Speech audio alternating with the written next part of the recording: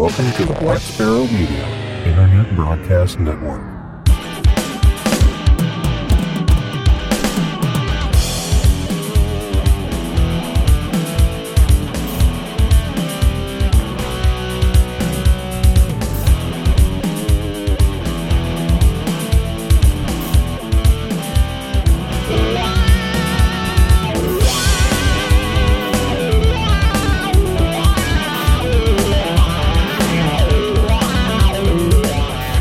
Hello everybody and welcome once again, and it hasn't even been a fortnight, it's only been a week this time, one short week.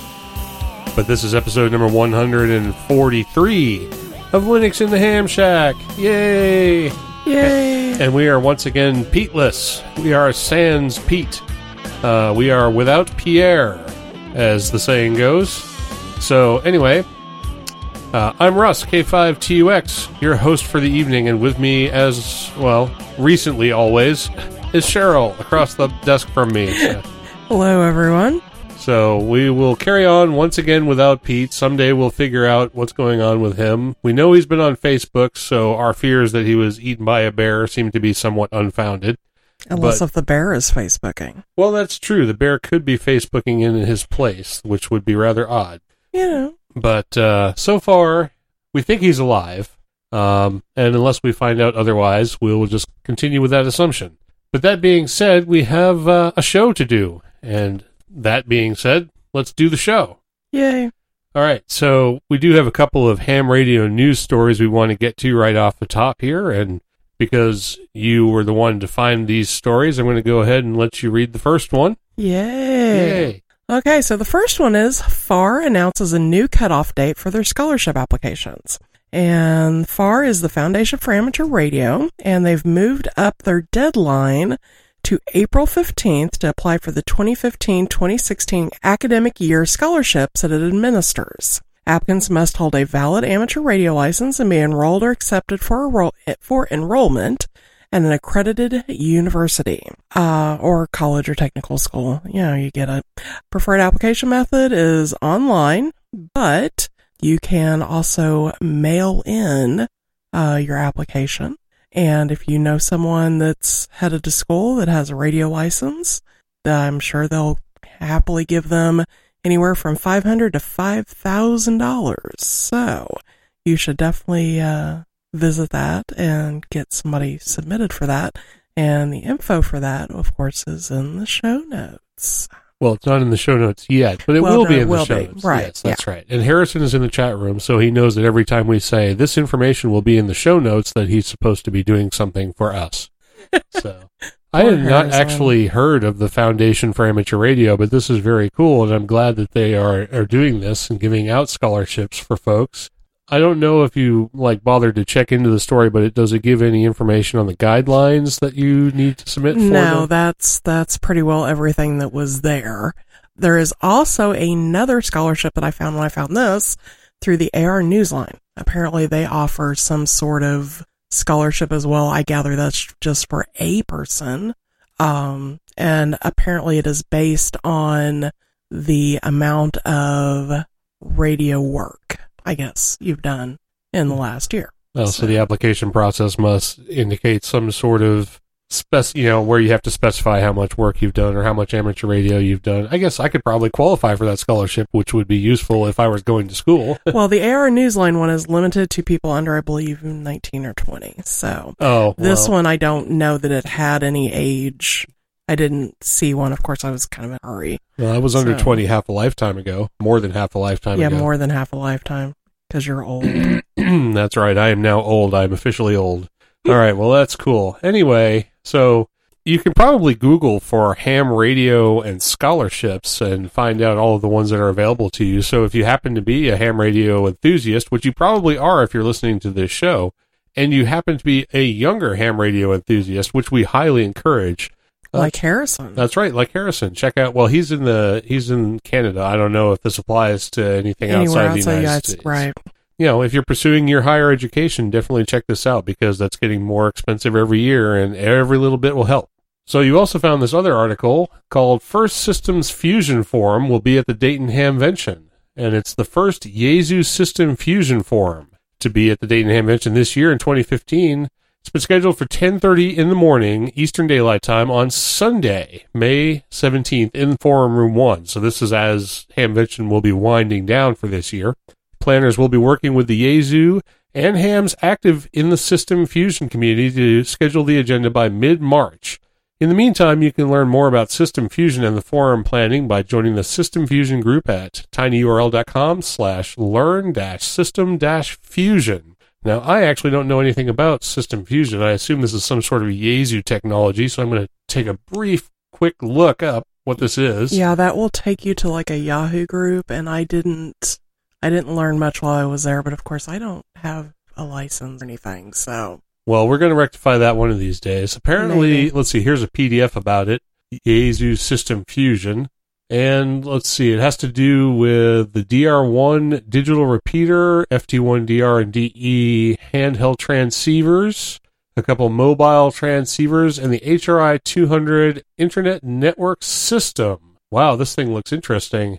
Lots of cool devices that go along with System Fusion, but it's not clear from this PDF what it actually is. It says conventional FM has a number of excellent features that continue to provide substantial advantages over digital modulation, such as low battery consumption and greater distance capability. Conventional FM communications on the VHF and UHF bands will continue to be the mainstream communication method for ham radio in the future. Digital modulation provides a wide range of advantages by enabling the exchange of more complex information, resistance to radio interference, and better audio quality. You can discover a completely new side to amateur radio that was never before possible with conventional FM systems.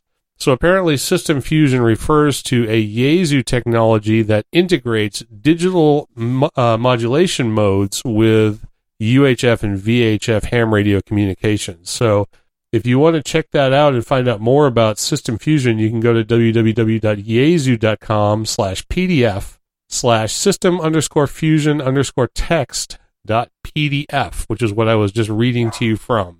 It gives a list of all of the hardware that you can use with System Fusion and a map of how all of that hardware integrates together in a nice little 2 or 3 page document that you can download off the web. So if you're interested in System Fusion, check it out. And if you are really interested and happen to be at Hamvention this year in Dayton, there's a forum on Sunday morning. So related to this story on Hamvention, we have our own story about Hamvention, and that is that our Hamvention Indiegogo campaign ended late last night at midnight Pacific time, which is 2 a.m. Eastern time, and much later than that in eastern parts of the world. We managed to get up to $780 in contributions, but that was not anywhere near what we needed to actually make the trip out to Dayton this year. So, unfortunately, we will not be at Dayton for a 6th straight year, which is, disappointing to us and probably disappointing to the people who listen to the show, but unfortunately there's not much we can do about it. Bringing Linux in the Ham Shack to the Hamvention is a very expensive proposition, and, as we discussed last year, we cannot foot that bill ourselves anymore. Our listeners were, most kind and generous to provide enough money for us to go last year. But unfortunately, times are apparently a little harder this year, and we didn't quite make our goal. So we won't be there, but we will give this a run again in 2016, and we hope that everyone who attends Hamvention this year has a great time and enjoys the show, and it's as good as it always is. And we are going to do our darndest to get there in May of 2016. If we see you there in 2016, we will. If we don't, we don't. But we hope Hamvention 2015 is a great show. Now, since it's only been 7 days since our last recording, we don't really have a whole lot to add in the ham radio area of our program. So we're going to move straight on into the Linux topics for tonight. One interesting story I found in the Linux world is this new Bluetooth configuration for Linux Mint. Linux Mint, as we all know, is one of the distributions that we tout here at Linux in the Ham Shack because it's very pretty to look at and it's very easy to use. It comes in 2 variants, one that's based on Debian and one that's based on Ubuntu. And there's a new utility or a redesign of an old utility called Blueberry, just like the fruit, blueberry. And what this is a new overlay on the Bluetooth configuration tool. The story that I read says Linux Mint has always been at the forefront of making elegant tools for users. Now the Linux Mint developers have come up with a better Bluetooth configuration utility called Blueberry. Blueberry will first ship in Linux Mint Debian 2 before being added to other versions of Linux Mint. And there are actually several references and reviews about this new tool. The links to those, articles and those reviews will be in the show notes, of course, as they, should be. I'm trying to find a specific piece of information I was looking at earlier. Okay, part of the review on OMG Ubuntu says the utility has been designed to be simple and to run outside of Linux Mint just as easily as in running Cinnamon on Fedora. It will allow Linux Mint users to set up and manage their Bluetooth mice, keyboards, and other extras quickly and easily and offer smarter integration with the underlying system and desktop environment. Now, this will be based on the other Bluetooth configurators on the back end that already exist, like the GNOME Control Center for Bluetooth and other utilities that exist in Debian and Ubuntu and Linux Mint. But the new overlay is getting rave reviews by the people who have looked at it so far. And so for those folks who are running the Linux Mint Debian version, the newer one, which will be coming out shortly, and then propagating into the Ubuntu versions, presumably, will get a new look at a Bluetooth configurator, which is always good because the ones as they exist now, they're usable and you can certainly configure your Bluetooth devices with them, but they don't look that good, and there's a lot of button pushing and a lot of sort of esoteric information that you don't really need. I'm personally looking forward to a decent Bluetooth configurator. And one nice thing about this new one is if you don't happen to have a Bluetooth adapter, it doesn't bother you about configuring Bluetooth devices because it knows you don't have an adapter and it doesn't show itself to you in that instance. So, useful new tool. And if you're a Linux Mint user, and I know a lot of our listeners are, this should come in handy. I found a new distribution that I wanted to touch on briefly. And it's a distribution called LXLE. And this is a distribution that's actually based on Lubuntu, which is the LXDE version of Ubuntu. It's actually very nice. One of the things they tout is the fact that they are useful on older hardware. In fact, the tagline for LXLE.net is revive that old PC. They base all of their distributions on LTS versions of Ubuntu, so currently they have 12.04.5 and 14.04.1 available because the only distributions they released are based on LTS versions. I downloaded the 64-bit version via torrent earlier today, so I could install it in a virtual machine environment just to see how quick and easy and, useful looking this distribution actually is.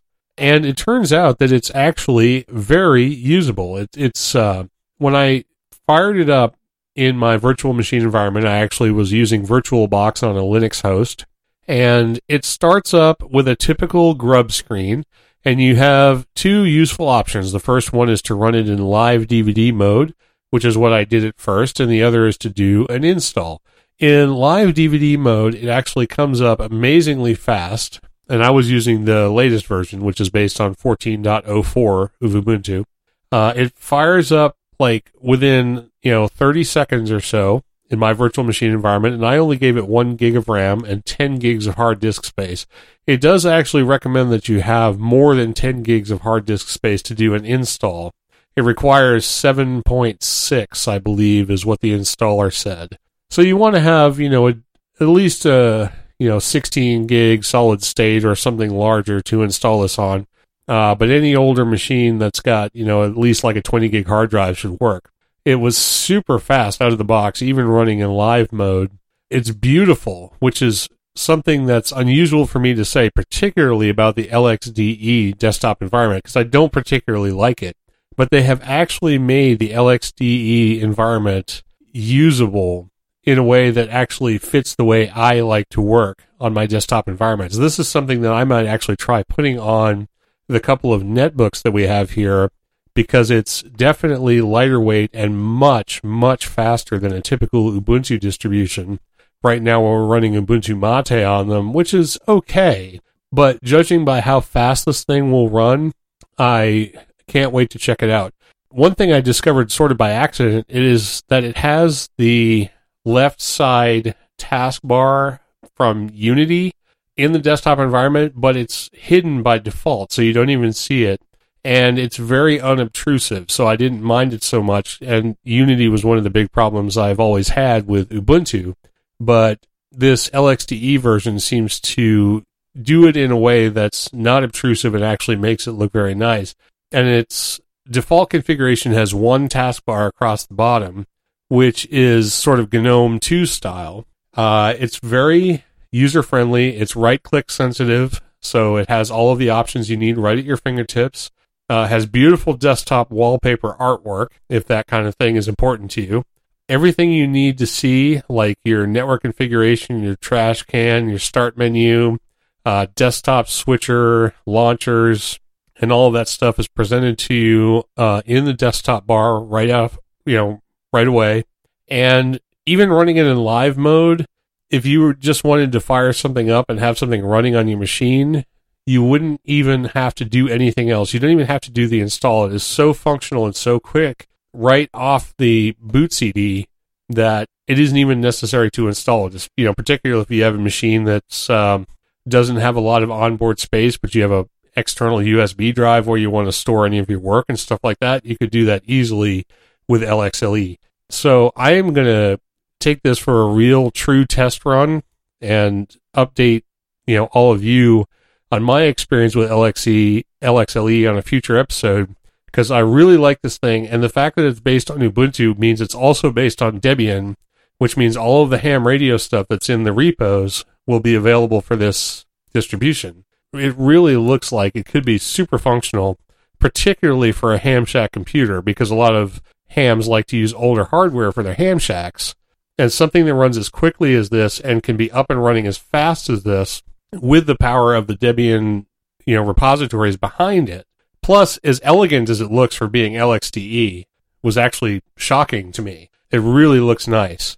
And I can't wait to play with it some more, because if it's as good as it looks on the surface and actually as functional as it seems, it's probably going to be my new go-to Ham Shack distribution. And if I ever get around to building like a Linux in the Ham Shack actual distro on something, this might be the thing to build it on, because it's very fast, it's very sleek, it's very quick to get running, and has all of that stuff available on the back end straight out of the box. So definitely something to look for.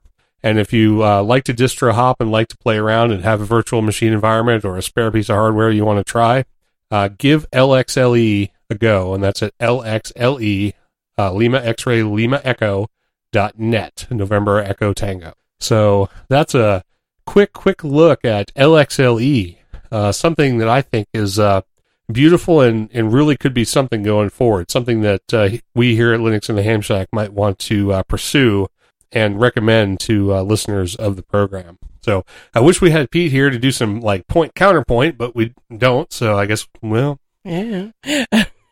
I guess I can shut up for 2 seconds while I move on to the next story. You're doing excellent. Yeah. Except you need to sneeze. All right. Going to take a quick break. 1 second here while I take care of some stuff in the studio, and we'll be continuing again. Okay, back to it. I don't usually have to do this much talking because I'm missing a co-host. So you survived last week. I did survive last week, but we had more news type stories that you could sort of help me out with. Now I've got most of the stories that I have to talk about myself. Such as it is. Oh well, we press on. As soon as I get another drink. Ah, tasty. Scotch and cola. Gotta love it. All right, so with that, we're going to move on to our Linux. Well, actually, let me check the audio levels, make sure I'm still recording everything. This would be a good idea.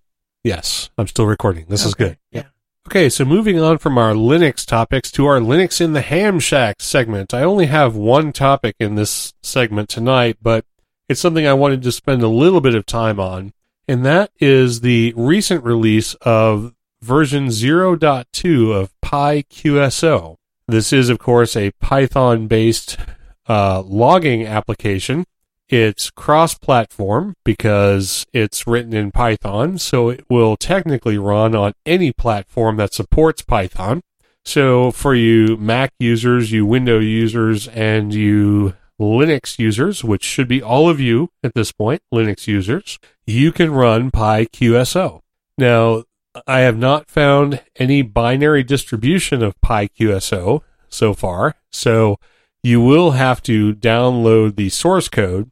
Now, source code is kind of a misnomer for this because it's written in Python. So the source code is actually the language of the application. So when you download it, I had one little niggle, I guess you could say, with the download, is that the download is named v0.2.tar.gz. It doesn't actually tell you what the name of the application is. Once you extract the archive, it's actually under the PyQSO directory, which is great. But it would be nice if the download was actually labeled PyQSO-0.2.tar.gz or whatever, just so you know exactly what your file is, because if you download this thing and keep it on a hard drive somewhere and come back to it 6 months later, you're going to be wondering what the hell is that application that's sitting on my computer because it's not labeled. But I'm sure that can be easily remedied. Anyway, the installation procedure is super simple because you don't actually have to install it. You can just download the file, extract the archive, change directory to the bin directory inside the archive, and then run it directly from there. The application's name is PyQSO, PyQSO. The only thing you have to be careful of is that you have all of the dependencies available in order to run all of the features.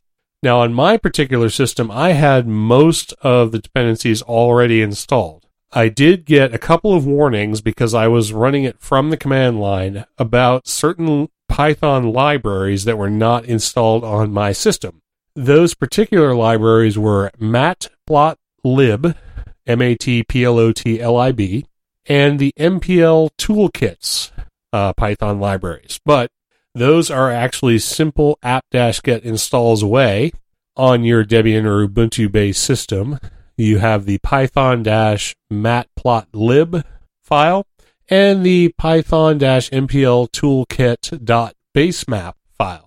You can apt-get install both of those, and that brought my system up to a point where it was almost fully functional, because there was one other problem that I noticed, and that there was a call to a module load in the Grayline Python script for doing Grayline map calculation that apparently required a module that was only in the Python 3 module libraries, and I am running Python 2.7 on my particular machine. So everything worked on my computer. I was able to launch the application just fine, but Grayline didn't work because it could not load that particular library. And I am actually running an older version of Debian. I'm running Debian 7. Whatever the current version of 7. Is, which apparently does not support Python 3 because it's the stable branch. If you're running Jessie or SID, which are the advanced branches, the unstable, or the testing branches, they do actually support Python 3. And if you have Python 3 installed in your system, you will have all of the features of PyQSO available. I actually was able to get everything running using Python 2.7, but the Grayline stuff, I've already sent a message off to Christian Jacobs, who is the author of PyQSO, to find out if Python 3.0 is actually a requirement, or if he might actually put some code in, or I could actually probably put some code in that checks to see if you're only running 2.7 and then load the appropriate modules. I don't know if the function he's trying to load for the Grayline map is actually only available in Python 3, but when I find that out, I will definitely provide that information, whether on an upcoming show or via the show notes. One way or the other, when I find out, you'll find out. We actually mentioned PyQSO when it was first released, the version 0.1 release, when it came out of beta back in episode number 117 of this program. So that was quite a while ago now. So it's nice to see this new version. There are several bug fixes that have been made. There are several feature improvements that have been done. And I actually got the thing running, fired it up. Oh, and by the way, if you want to actually install it, all you have to do is, in the root directory of the extracted archive, just do a sudo make install, and it copies the necessary scripts and libraries into your /user/local file structure. and then you can just run PyQSO, or you can create a launcher in order to actually run it. Once you get it running, you get a nice graphical user interface. It's only got a couple of buttons up at the top. It's a pretty simple thing. You have to either create a new logbook or load an existing logbook. Once you've done that, each logbook can contain multiple logs. So if you're logging for a contest and general logging, or multiple contests, or maybe you're logging specifically for DXCC, or doing logs by band or something like that, you can do that. You can have multiple logs per logbook. It organizes them nicely in tabs. You have a tool system, or you have a tool section in the bottom of the window that you can enable or disable. If it's enabled, you basically have call sign tracking by area and band and mode. And then you also have the gray line capability, which I was not able to see because I wasn't using Python version 3. And then you also have a tab that has a DX tracker. So you can log into any of the DX trackers, and you'll have real-time DX chasing information right in your logger. And then once you do that, you have a couple of options up at the top. One is for setting preferences. And in that, you can set your station ID, you can set your default band, you can set your default mode, you can set your default frequency. And PyQSO is also HamLib enabled, so that if you have a rig connected and you have your rig properly configured in PyQSO, it will take the frequency information directly from your radio and populate the necessary fields in the logger. You can log information using your keystrokes. If you want to add an entry, you just type Control-R. You can tab through the fields and add the information as necessary. There's even a preference where you can set up your login for QRZ.com if you use QRZ.com.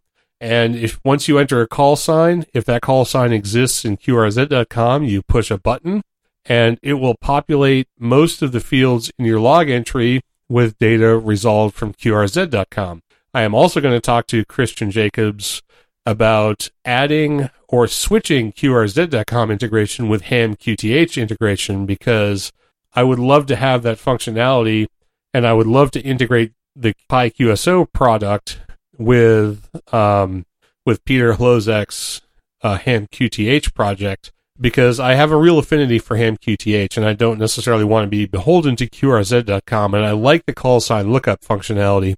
I just think we should be given the option of using HamQTH if we so desire. So anyway, you have that. So most of your fields can be populated, and then all you have to do is enter your RST information, send and receive, and then your band mode. All the other information is already filled out for you. And it even keeps track of whether you have sent a QSL and received a QSL for any particular contact. It does keep some basic analytics if you're chasing DXCC or worked all states or any other, award tracking kind of things. It's simple enough that you could actually use it for contest logging. It does have dupe checking, but it doesn't have dupe checking like right at your fingertips. It's a drop-down menu and you have to select it, but you could use this like for field day, for example, if you wanted to, because it does do dupe checking, and it's reasonable enough and it's fast enough for doing the data entry that it could be useful for some contests, but I would say it's not a general purpose contest logger. It's more of a just your average day-to-day logger. It looks good. It's simple. It's easy to use. And I actually enjoyed using it. And I haven't actually sort of settled on a solution for contest logging. And I'm actually just sort of now getting into operating again as I'm getting my equipment back online. So I'm trying to think of a logger to use. And this is one I'm definitely going to take a closer look at, because even though it's only version 0.2, it's actually quite functional, quite useful. It does integrate with HamLib. It does have DX cluster functionality, and it does allow you to keep multiple simultaneous log files running, so you have a very organized view of your QSO logs. It's an excellent program. I think you should check it out. And since it's written in Python, it's very easy to go in and debug and kind of look and see what's going on. And I'm hoping to get Christian to maybe come on the show and talk about the product a little bit. And there's a few things I want to talk to him about, feature requests and the thing about Python 3.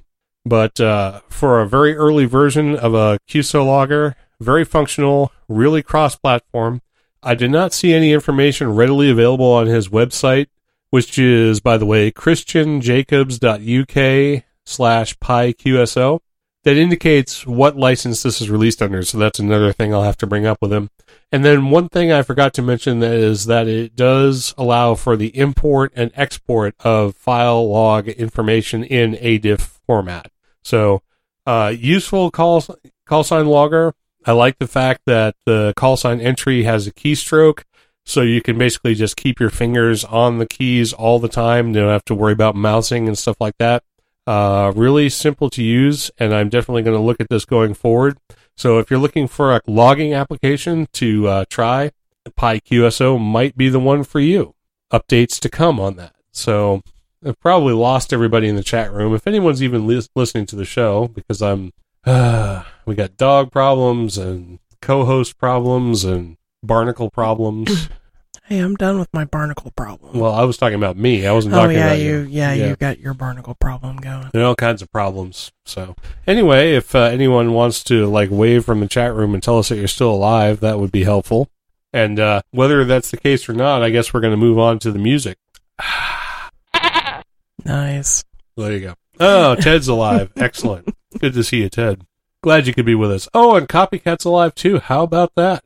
Multiple people alive in the chat room. So we're not killing people and taking brains. That's excellent. Anyway, I've had enough of talking for at least a couple minutes. So with the discussion, the brief discussion of PyQSO, we are going to move on to the music segment for tonight.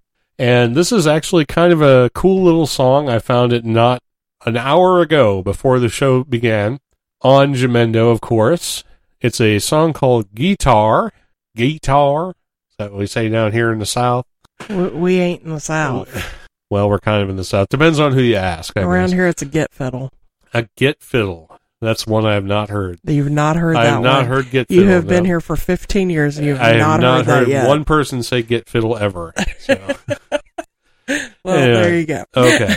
So anyway, this is a song by Guitar by a man named Elias Landulsi. I'm going to guess that's how you pronounce his name because I really don't know.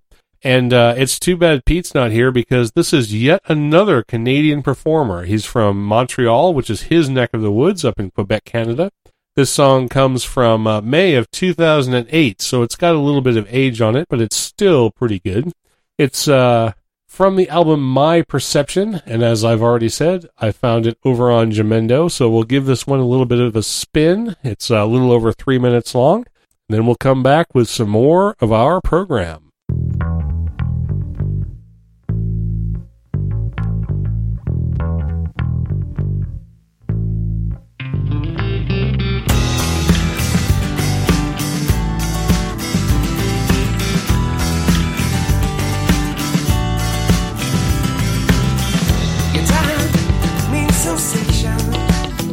With my fingers, I can speak to all the nation. Guitar.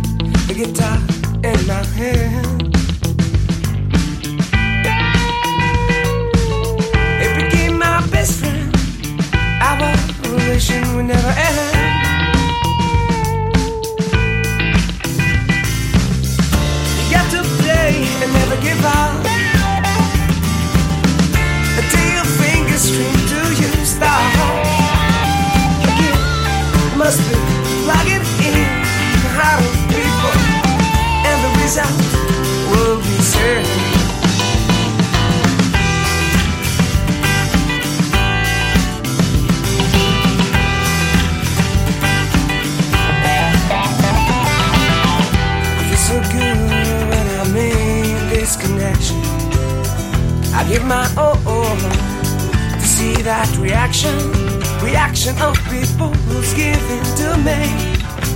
1,000 of butterflies flying inside of me.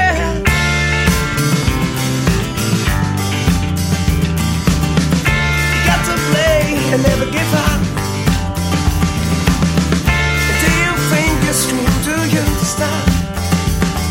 You can't, you must be plugging in the heart of people.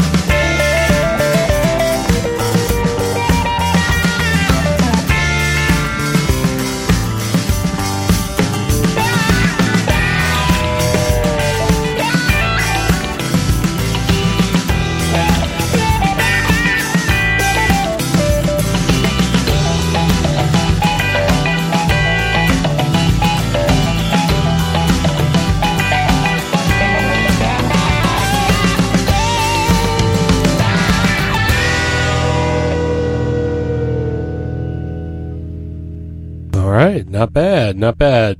Guitar by Elias Landouci, I guess. I have no idea how to pronounce that name. It's an unusual one, and I'm not sure if it's French or what, but it's out there. Anyway. I'm going to say it's French, since he's from Montreal. And, you always make me do all the weird names through, Twitter and stuff, so I feel no mercy for you. No, that's okay. You don't have to have any mercy for me. But, yeah, interesting one.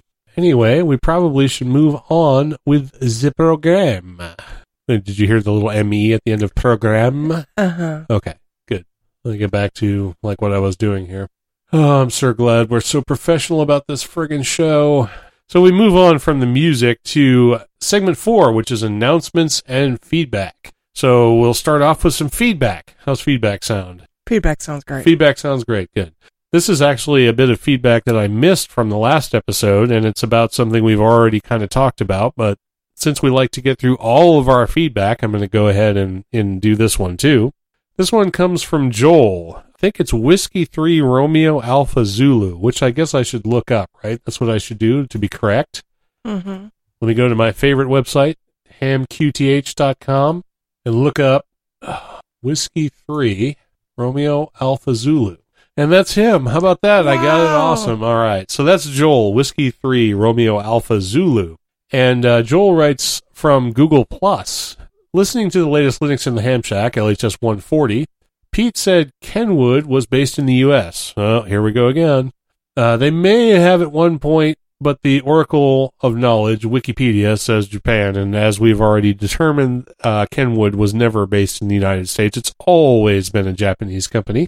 The parent is JVC Holdings, which is based in Japan. And as for U.S.-based ham companies, you have Tentec in Sevierville, Tennessee, Elecraft, MFJ from Mississippi, DX Engineering, which owns Butternut, Corntech, and Cycle24, Universal Radio, mostly a store, but they also used to make radios, and so on and so forth. We've been down this road before, but I did want to acknowledge that Joel also gave us this information because we were just plain wrong. So we have, I think, done more than our share to correct the issue, and we all know, and we'll all know for the future generations, that Kenwood is a Japanese company. So, go Japan. Oh, he also has a mention about Baofeng, now Pofeng, being from China, and there are other Chinese manufacturers of equipment coming up in the world as well. And we're all well aware of those because all the Hamfest are swamped with Chinese radios because they're cheap and great. Which will actually come back in a couple of stories here. But we also got a comment on episode number 142, which is the last episode, from Jim, KG7FU, Kilo Golf 7, Foxtrot uniform. It actually looks like something else. But go figure. But Jim says the Z Lima 2 Alpha Fox Papa mode reported on yields a Windows-only program. And while the source code is available, not being open source, I'm afraid it might be a while if ever a Linux binary were to appear. Now, I went and looked at this before the show because I was curious about the fact that the source code was available, but it wasn't, in fact, open source, which is true. The source code is available, and the developer has encouraged people to use that source code to develop the FSQ mode for other platforms, but he reserves the right to all of the code that's developed, which, as Jim here says, means that no one is going to develop it. Once he, the developer, decides to actually release this code as open source, then other people might jump in and start developing code. But until that time, this is going to be a Windows-only application, even though the source code is in fact available currently. So we'll see what happens with that. For right now, source available, but not open source. And then he also says, I think you reported also on banconditions.com in a previous episode or gave it a mention. Banconditions.com is a hoax. Now, this one I don't get. I did some more research about banconditions.com. I've been to the website several times since we reported on this last week, and every time I go to the site, it looks like a legitimate report on ban conditions. There are active current news stories on the site.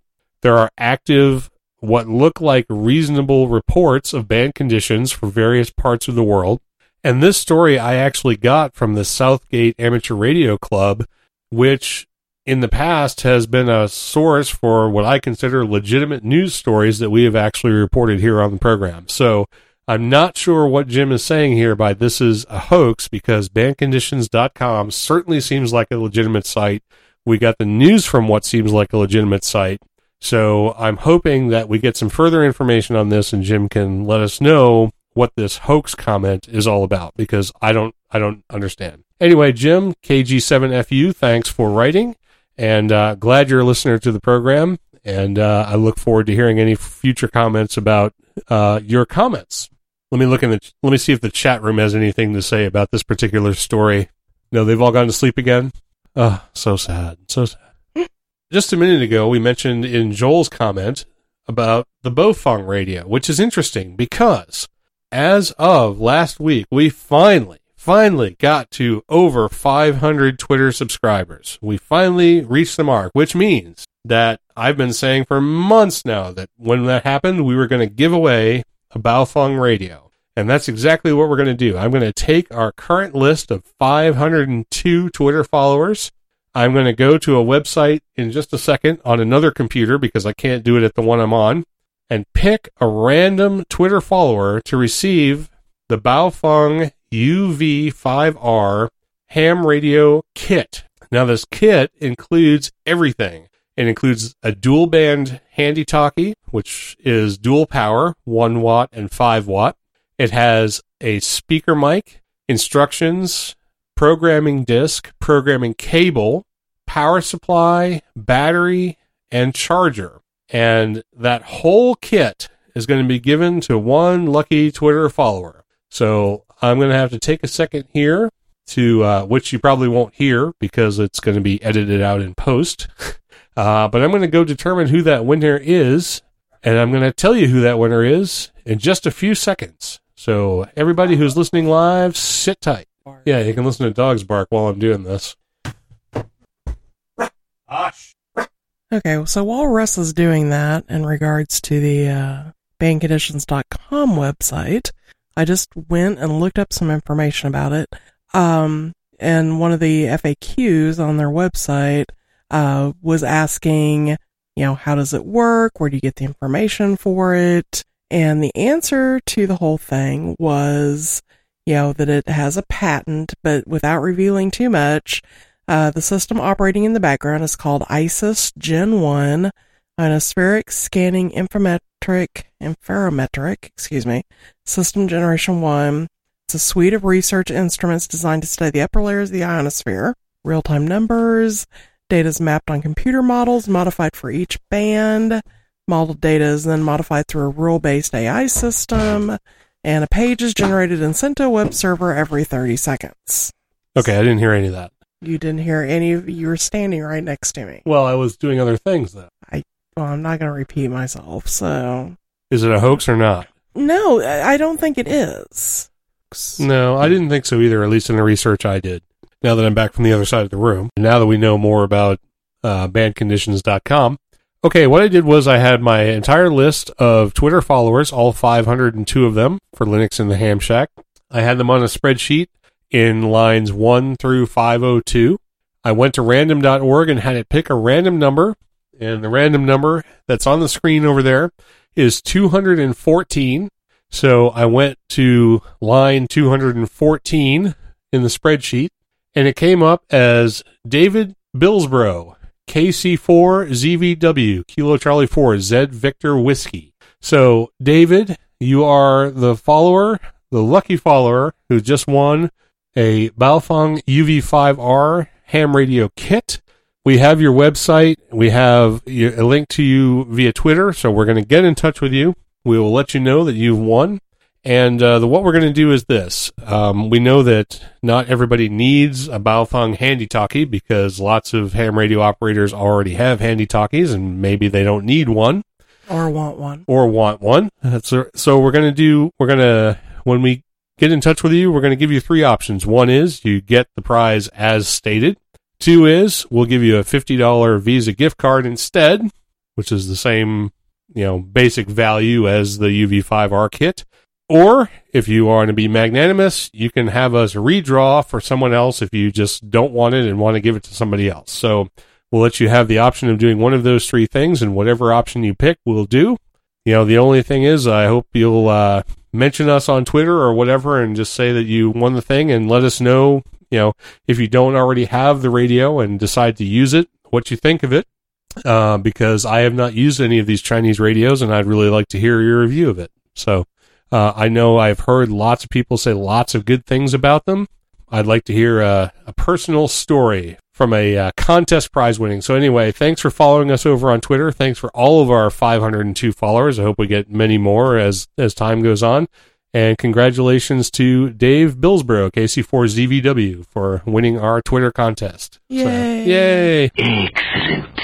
Thanks, Dave. Thanks, everybody, for participating, and look forward to hearing from you all on Twitter. So, back to, stuff. We're done with all our news stories. We're done with our segments. We're done with our music. We're done with our announcements. We're done with the giveaway. And that means we're down to Cheryl's Recipe Corner. Excellent. So. Whatever. Take it away. I get to stop talking for a couple of minutes. Yay, this is good. Yeah, and don't cue up your little, bat, lamb sound either. Oh, what? That? Yeah, don't, because Okay. I'm going to mention lamb here in a second. So, yeah. It's actually a goat, not a lamb. Well, whatever. I don't hang around the small farm animals. The big ones, those are the ones. So anyway, this week in my recipe corner, we're going to, we're celebrating St. Paddy's Day tomorrow. Of course, it's going to be long gone by the time you guys hear this, but I am fixing shepherd's pie tomorrow night for dinner in celebration of St. Paddy's Day. We missed Pie Day because we were out busy running errands. We didn't have any pie. Maybe next year. I don't know. But anyway, so this time is shepherd's pie, and shepherd's pie is usually made with ground lamb, but we don't do lamb. Nice. Well, you didn't want me to do it, so I had to do it.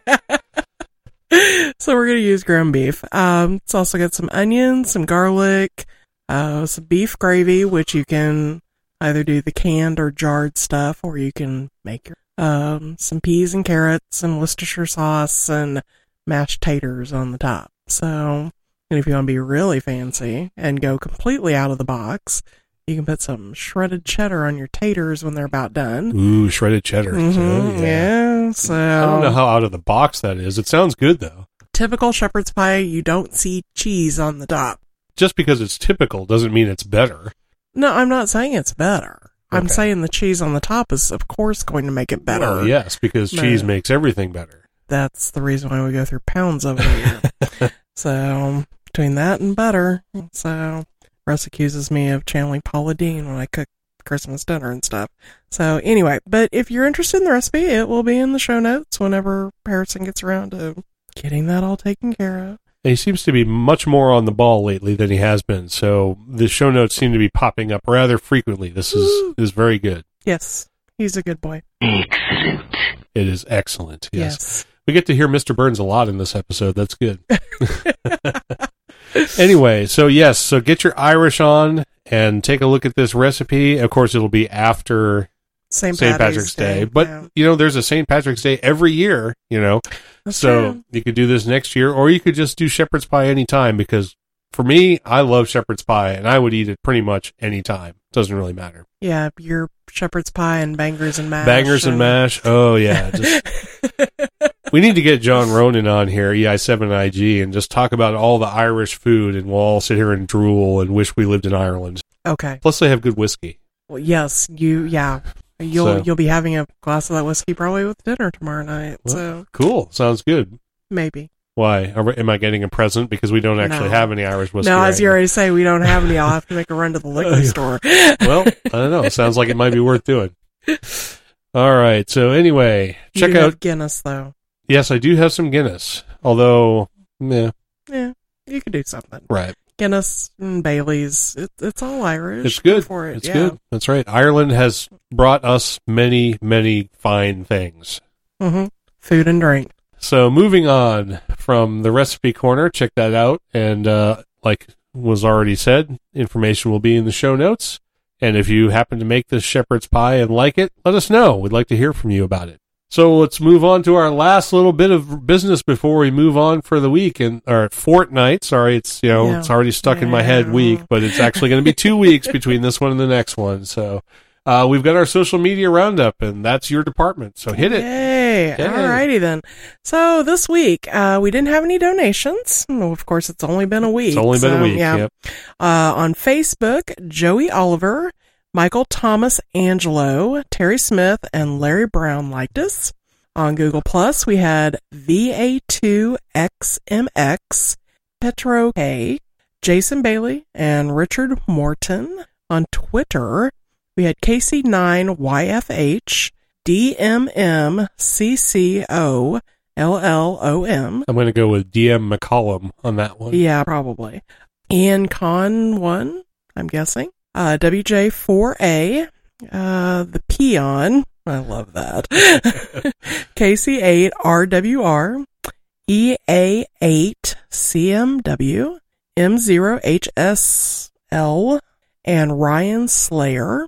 On YouTube, Ryan Russell and Daceber. Probably D.A. Sieber. People like to do, initials and last name. So yeah, I think I like the Ryan Slayer and then followed up by Ryan Russell. I'm trying to figure out if the guy's name is Ryan Slayer or if he's the Ryan Slayer. Gotcha. Nice. And that's it. No mailing list people, no merchandise people. Nobody likes your stuff anymore. You're going to have to come up with some other stuff. I know. We need to come up with some new stuff, but we'll see. Anyway, that's it. I think we've managed to get through the entire show. We did pretty well with without a co-host yet again, and even though we only had a week in between the last show and this one. Sorry to say that we won't be out at Hamvention this year, but I do hope that everybody who does manage to get out to Hamvention this year has a great show, and I do hope that we get a chance to be out there again in 2016. With that, I guess I'm going to press the outro button, and we'll go ahead and start doing the outro. And look, there's music. Yay! So this has been episode number 143 of Linux in the Ham Shack, and I have been your co-host, Russ, K5TUX, and that's been Cheryl over there. You're just going to chuckle and... Yeah, I love you as you point across the table at me. You're over there. Hi! Or bye. Yeah. So you can become an ambassador for Linux in the Ham Shack. You could do us a favor and be an ambassador for us up at Hamvention since we won't be there. For information about that, you can email ambassador@lhspodcast.info. Or you could do it at another show or another Linux convention sometime during the year. Just send us an email and we'll fill you in on all the information. You can also send us feedback at info@lhspodcast.info or at our voicemail line, 1909-LHS-SHOW. That's 1909-547-7469. Somebody's always in our Freenode IRC chat channel on the Freenode network at #LHS Podcast. You can go ahead and subscribe to our mailing list. You can buy merchandise from us at cafepress.com or at Printfection. Both of those are /LHS Podcast. You can also help out the show by becoming a paid subscriber or by clicking on the sponsored ads in the right-hand column of the website. And all of this information can be found at lhspodcast.info. That's the clearinghouse for information about our program. If you want to know something, go there. Our show airs every other Monday night at 8 p.m. Central Time, give or take, which is 0200 Zulu time, early on Tuesday mornings. Our recording schedule and our countdown timer are, you guessed it, on the website. So thank you to all of our listeners, past, present, and future. We enjoy each and every one of you, and we especially enjoy hearing from you, so please send us some feedback. And this has been Russ and Cheryl broadcasting live to tape from Studio 3D in the Southwest Missouri, no longer in the foothills of Arkansas's Piney Mountains. Anyway, we'll catch you in 2 weeks' time. So, from Linux in the Ham Shack to you, have a good one, folks.